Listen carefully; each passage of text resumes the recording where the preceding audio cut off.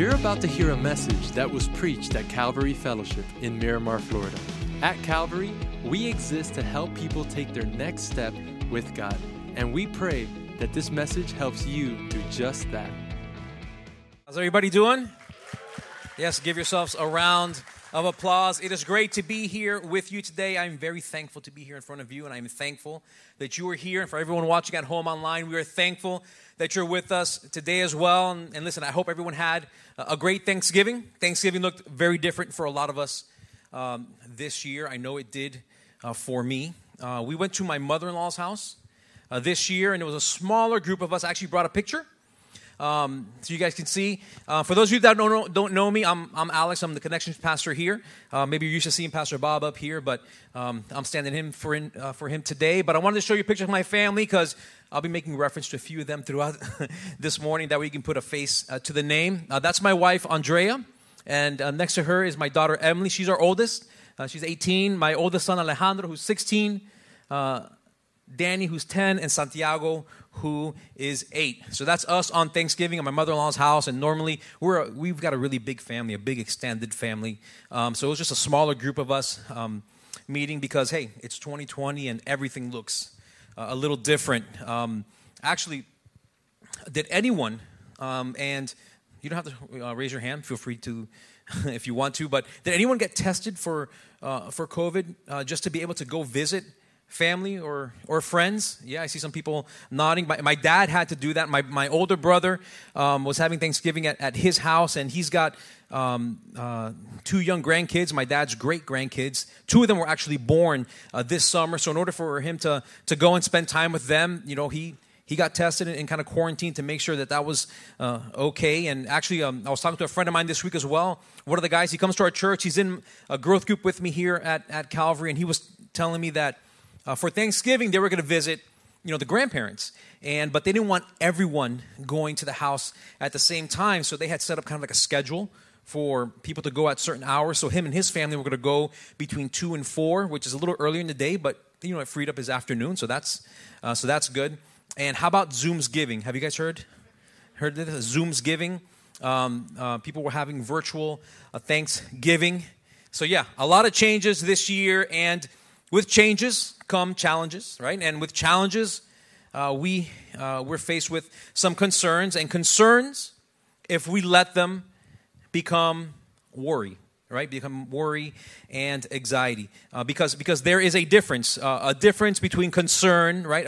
A reasonable and legitimate concern, a problem or a situation in your life that you've got to fix, you've got to figure out, you got to establish a plan to resolve. There's a difference between that and worry and anxiety. And see if I can explain it to you guys like this. Living here in South Florida, we are no stranger to bugs, insects, creepy crawlies. In our home, it's no different, right? Ants, spiders, lizards, roaches, you name it, especially when it rains, we're guaranteed to get a visit. And now what you have to understand is that my wife, Andrea, is unreasonably terrified of roaches. It doesn't matter how big or small, whether they're on the floor, on the wall, or God forbid, on the ceiling. If they're inside or outside, it doesn't matter. When she sees one, everything stops, and only one thing matters: ending that roach's life. Case in point, not too long ago, we're getting ready for bed. It's a typical weeknight in the Fernandez home. We both work, so we get home from work. It's dinner, it's homework, it's getting everyone ready. So, by the time it's bedtime, we are beat. I'm ready to go. I clock out. We're settled in. It's lights out. Good night. And then it happens. And I don't know if you're like this. My wife is like this. She has this kind of like sixth sense about things. She sees things before they happen. She hears things before they make a noise. She just has this way of sensing things. So I'm asleep, and psst, baby, I think I hear something. I think I see something. Right? And I wake up, I'm like, what, downstairs? She's like, no, in the room. I'm like, how do you see something in the room? It's pitch black. Right? It's like, baby, there's something in the room. There's something in the room. So, all right, so I clock back in. I guess I'm working overtime. We turn on the lights, And, of course, there it is on the wall. The one thing that can derail a peaceful night's rest, there's a roach on the wall. Now, concern quickly escalates. And at that moment, in our room, we hit DEFCON 1. We are sealing all the exits. We are closing the closet door, closing the bathroom door, making sure there's nowhere for that roach to go. And I quickly reach for my weapon of choice. Now, it's important to understand, in a situation like this, the weapon that you choose. Okay, you want something that has some flex to it, but not too much, and it's got to be completely flat on the bottom. No curve, no nooks and crannies. It's got to be completely flat. That is the most effective weapon to me. Maybe you're different.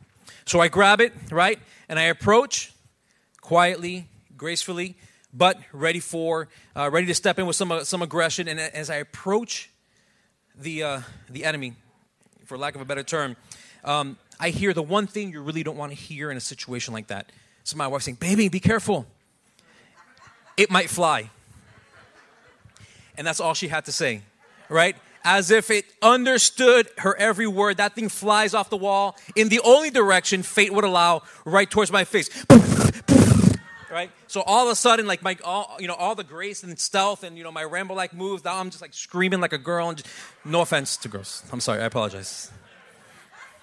A girlish screams, one that you probably wouldn't imagine coming out.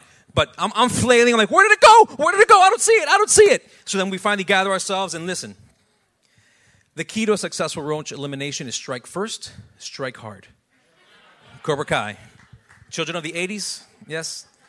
All right. I did neither. I hesitated. And now the roach on the wall is somewhere else in the room. And no one was going to bed or leaving that room until that problem was found and taken care of. So there we were.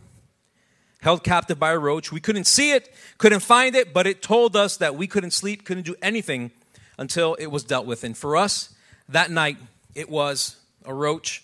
Maybe for you, there's something else that's keeping you up, right? Maybe there's something else that's telling you when you can sleep, and it's dictating when you can wake up, telling you what you can do and how to do it, telling you what to say and how to say, to get mad, to get angry, keeping you bitter. Maybe it's your financial situation. Work has slowed down. Or even worse, you got bills to pay, it's the holidays, and you have no idea what tomorrow is going to look like, and you're worried. And you're worried about, man, am I going to have enough? Are we going to have enough? And if others are counting and looking to you, you're worried. Am I going to be able to provide, what they need or what they expect? Or maybe it's your health, right? The health of someone that you care about, and they're sick, and you can't go visit them, or you're not feeling too well, and you start thinking the worst. And for some of us, what we've been going through has affected our relationships. So we begin lashing out, right? And we begin blaming, and we isolate ourselves, and we start going down rabbit holes that we really don't need to be going down. So it feels like worry and anxiety is more a part of our daily lives now than ever before. I read recently that 62% of us feel more anxious now than we did at this time last year. And when someone tells us not to worry, they might as well be telling us, don't breathe. It seems that difficult. Worry takes control, not of the situation, but of us. And when we lose that control, we give into worry, and now it's I can't sleep, I can't eat, I lose my temper, and on and on. It controls our thoughts, our emotions. It controls our actions. So what is there to do? In the Gospel of Matthew, we find Jesus' Sermon on the Mount, and this is the most famous sermon ever given by anyone ever. It's a sermon to end all sermons, and it covers 3 chapters in Matthew and talks about a bunch of different topics, including this one, worry. So we're going to see what Jesus has to say, and we're going to see Jesus actually repeat something 3 times. He's going to say, do not worry, but he's going to go a little bit more than that. He's going to give us a little bit more than that. So before we get into what Jesus said, before he starts talking about worry, he begins with a word, right? The statement begins with therefore. And I don't know about you, but I usually don't start a train of thought or a conversation with therefore. Therefore usually comes after something. right? You make a statement, you explain something, and you want whoever it is that you're talking to do something or understand something based off that prior information. For example, man, it's been a really, it's been a long day. I'm beat, therefore I'm not going to be able to make it to dinner tonight. Or hey, I'm sorry, my car won't start, or traffic is really bad, therefore I'm going to be late to work. Right? So you guys get it. So when Jesus says, therefore, we need to take a step back. Why is he about to say what he's going to say? So we're going to start just before the therefore, so we know what Jesus is talking about. So we're starting in Matthew chapter 6, and we're in verse 24. It's in your outlines. It's on the screen behind me. So verse 24 says, no one can serve two masters. Either you will hate the one and love the other, or you will be devoted to the one and despise the other. You cannot serve both God and money. And this is the groundwork for everything that's about to follow. Jesus says no one can serve two masters. Can't serve two masters. A master controls you. A master controls your priorities. You can't serve God in money. You can't serve God in wealth. You can't serve God in success. You can't serve God in pleasure. You can't serve God and yourself. You name it, whatever it is that you put up against God for your attention, for your devotion, and for your praise, you can't serve both. You just can't do it. God is not going to allow it. He will not accept second place in your life. And it's interesting that the Greek word that's used for that, when we read it as anxiety or worry, but in the original Greek, the word that's used means to be divided or in pieces. And I put that in your outline because I think it's important for us as we set up what we're going to talk about, this idea that anxiety, we read it as anxiety. What the Bible really means is to be divided or in pieces, torn in two. Because this is exactly what anxiety and worry does. It tears us apart. It divides us. We've got two masters going in two completely different directions. And when worry becomes our master, it pushes God out. And we become slaves to worry. So with that understanding, now that we've got an idea of what comes before the therefore, let's look at that first therefore, and it starts in verse 25 of Matthew 6. Therefore, I say to you, do not worry about your life, what you will eat or what you will drink, nor about your body, what you will put on. Is not life more than food, and the body more than clothing? Look at the birds of the air, for they neither sow nor reap nor gather into barns, yet your heavenly Father feeds them. Are you not of more value than they? Which of you, by worrying, can add 1 cubit to his stature? So why do you worry about clothing? Consider the lilies of the field, how they grow. They neither toil nor spin. And yet I say to you that even Solomon in all his glory was not arrayed like one of these. Now if God so clothes the grass of the field, which today is and tomorrow is thrown into the oven, will he not much more clothe you, O you of little faith? So with this first therefore, Jesus is saying, do not worry. God provides for his children, right? God provides for his children. One of the hardest lessons that my wife and I have had to learn over the years is that our kids, they need us less and less as they grow up. And I'll give you a perfect example from just a couple days ago. I'll take you back to Thanksgiving at our mother-in-law's house, and my oldest son, Alejandro, he's 16. We call him Papo. So sometimes I forget his name. I just call him Papo. So if I say Papo, you know who I'm talking about.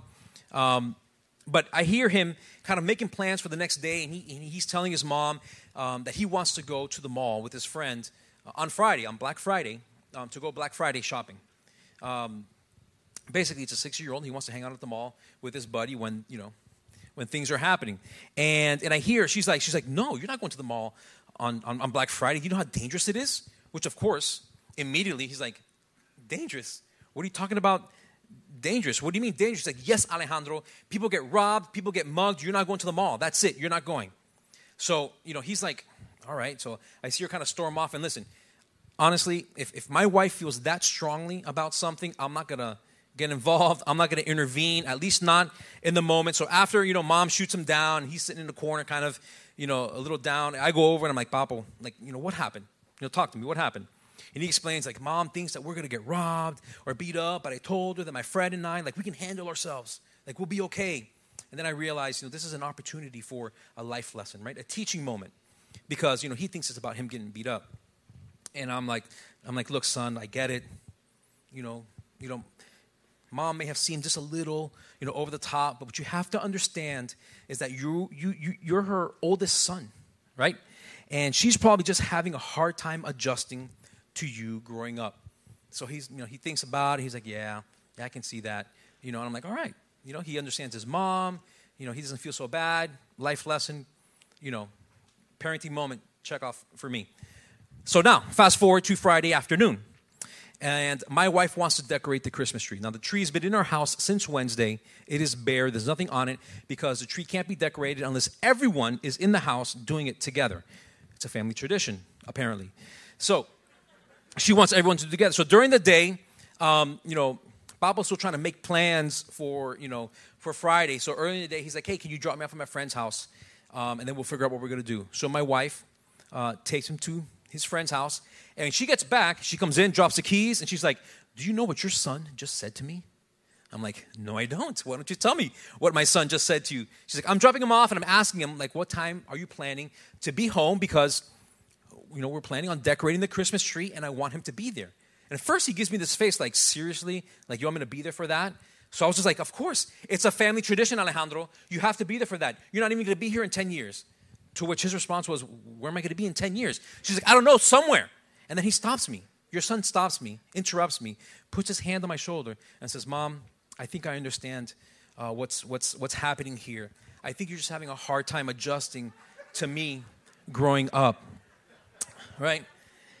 Okay. I didn't tell her. I told him that. I just left that one on him. But this is the truth, right? I mean, our kids grow up, and no matter how much Andre and I as parents want to be there to meet every single need, they grow up. They become more self-sufficient and just don't need us as much. And sometimes I think that's how we feel when it comes to our Heavenly Father, right? We feel grown up and mature enough to do it all on our own. It's okay, God, I got this. You may have a hard time adjusting to me growing up, but I'm good, right? And we replace Him as our master in our lives. And that's where we run into trouble. And that's where we begin to confuse wants for needs. That is when we begin to struggle with contentment and we begin to doubt God's promise to provide. See, God goes by many names and titles in the Bible, but in these verses, He's Father.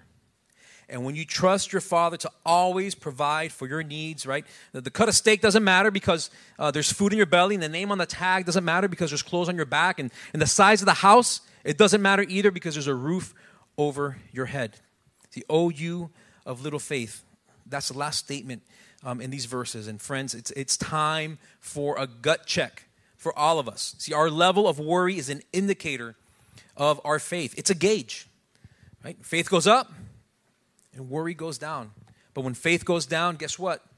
Worry goes up. In Philippians chapter 4, verse 19, it says, and my God shall supply all your need according to His riches and glory by Christ Jesus. Amen. Believe that. Trust Him and do not worry. God provides for His children.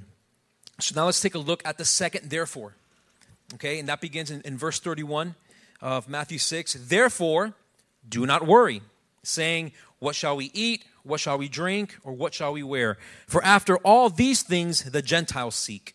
For your heavenly Father knows that you need all these things. But seek first the kingdom of God and His righteousness, and all these things shall be added to you. So in this, therefore, Jesus is saying, do not worry, put God first.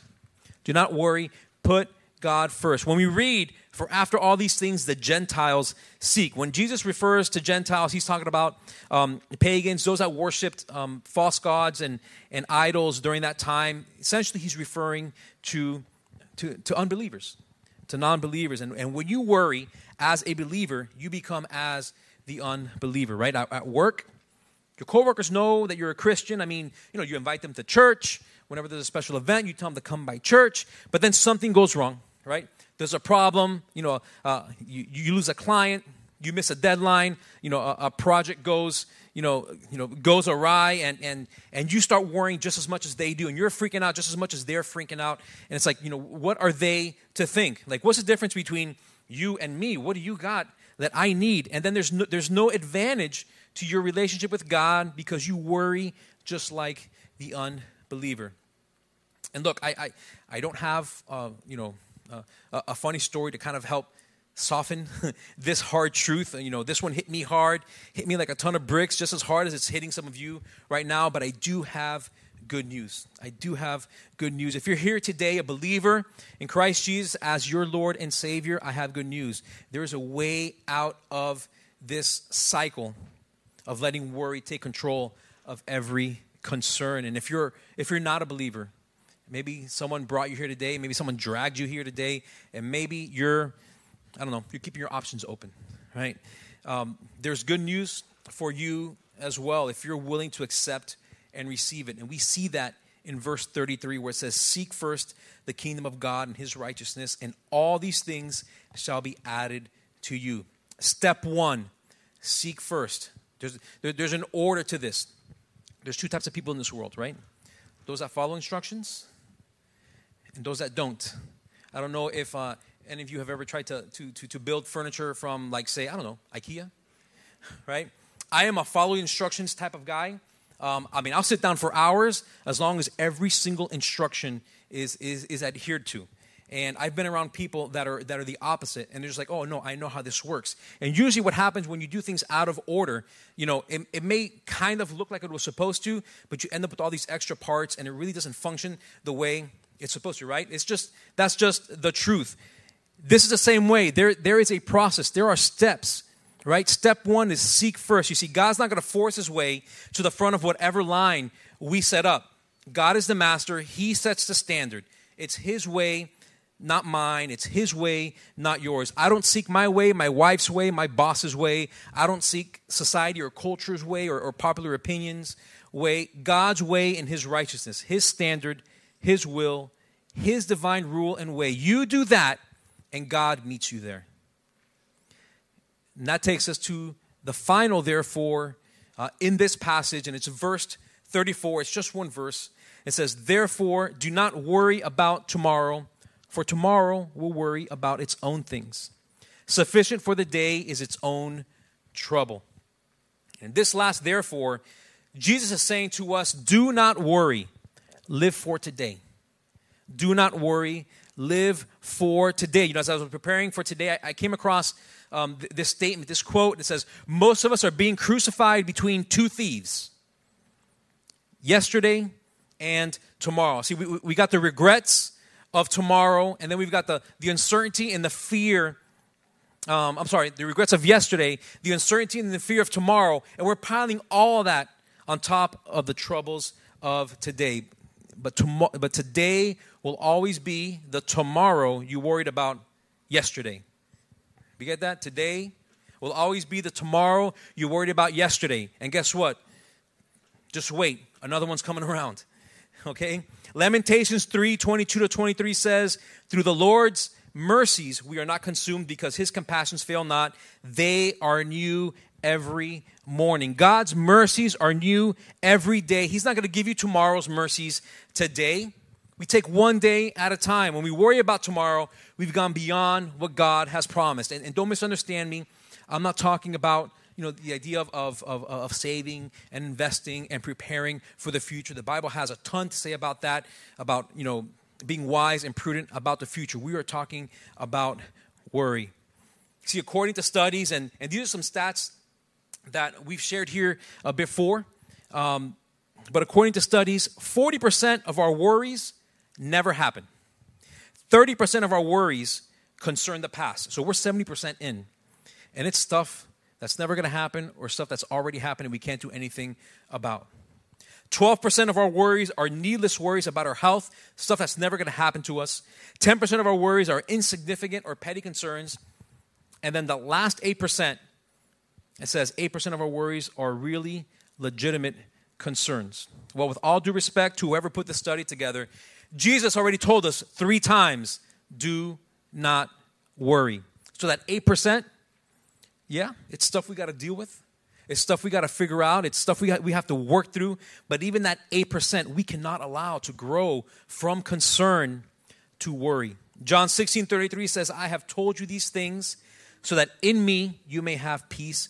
In this world you will have trouble, but take heart, I have overcome the the world. See, I can think of so many times I allowed my worry to become my master. About 11 years ago, I was laid off. And it's the first time I ever lost a job. And it was a job from a place that honestly I thought I was going to retire from. So I get laid off, and soon after, my wife and I find out that we're pregnant with our third child. And listen, this was a legitimate concern, a real issue that I had to deal with. But I allowed this concern to take control. So I looked beyond his kingdom, and it wasn't enough. My position, my status, the limits on being able to get what I wanted, I grew bitter. I was miserable. And trust me when I tell you that I made everyone around me miserable as well. And it was almost 2 years before I finally had my wake-up call, and I finally had a moment where I had to step back and realize, man, despite all this, like my Heavenly Father was faithful. Like He provided a job. Like my family never went without. They always had food in their belly and clothes on their back and a roof over their head. And I had to ask myself, what was I worried about? In Philippians chapter 4, verse 6 to 7, it says, "Do not be anxious about anything, but in every situation, by prayer and petition, with thanksgiving, present your requests to God. And the peace of God, which transcends all understanding, will guard your hearts and your minds in Christ Jesus." You see, if I wanted to see change, I needed a change of heart, right? I needed a realignment. I needed a change of perspective. Worry was like a poison that was killing my joy and robbing my peace. And I needed something that would stop this poison and the damage that it was doing. And this verse had the answer. This verse had the answer. Prayer and thanksgiving is the antidote to worry. And if you leave here with just one thing, remembering just one thing, remember this: prayer and thanksgiving is the antidote to worry. And why antidote? Why do I use that word? Because again, worry is a poison. A poison spreads throughout your body, breaking down, destroying, killing you slowly as it spreads. And to stop a poison and reverse its effects, you need an antidote. Prayer and thanksgiving is the antidote to worry. Prayer and thanksgiving in every situation allows us to seek God's kingdom and His righteousness first. Prayer and thanksgiving turns, God, I don't know what I'm going to do. I don't know how I'm going to make it. It turns that into, God, thank you because you supply all my needs according to His riches in glory. And we have a promise. There is a promise attached to prayer and thanksgiving. The peace of God will guard our hearts and minds. Through prayer and thanksgiving, worry cannot enter. It has no place. So no matter the situation or circumstance, the peace of God now stands guard, right? Protecting us, shielding our hearts, shielding our minds, our thoughts, our feelings from worry. So whenever worry rears its ugly head and begins to tempt you, because that's what it is. It's a sin that is tempting you. That is your invitation. God is saying we need to have a conversation right now. And when we come to Him with thanksgiving, the God of peace will meet us in that space and in that place. Friends, let's pray together. Heavenly Father, we thank you. We thank you, Lord, that your peace is a promise to us. So we pray right now, Lord, that we can give you your rightful place, Lord. That for all of us here, Lord, that struggle with worry and allow it to control us, Lord, and to dictate our lives, Lord God, that we would be able to cast that care, cast those burdens upon you, Lord. Lord, you wait for us to place that burden upon you, Lord, that we would not have to carry it. It's a burden that Christ carried for us on the cross, Lord. Lord, that we can believe that and trust you to provide, trust you to know what's best, trust you to take care of tomorrow, Lord God. So help us, Lord,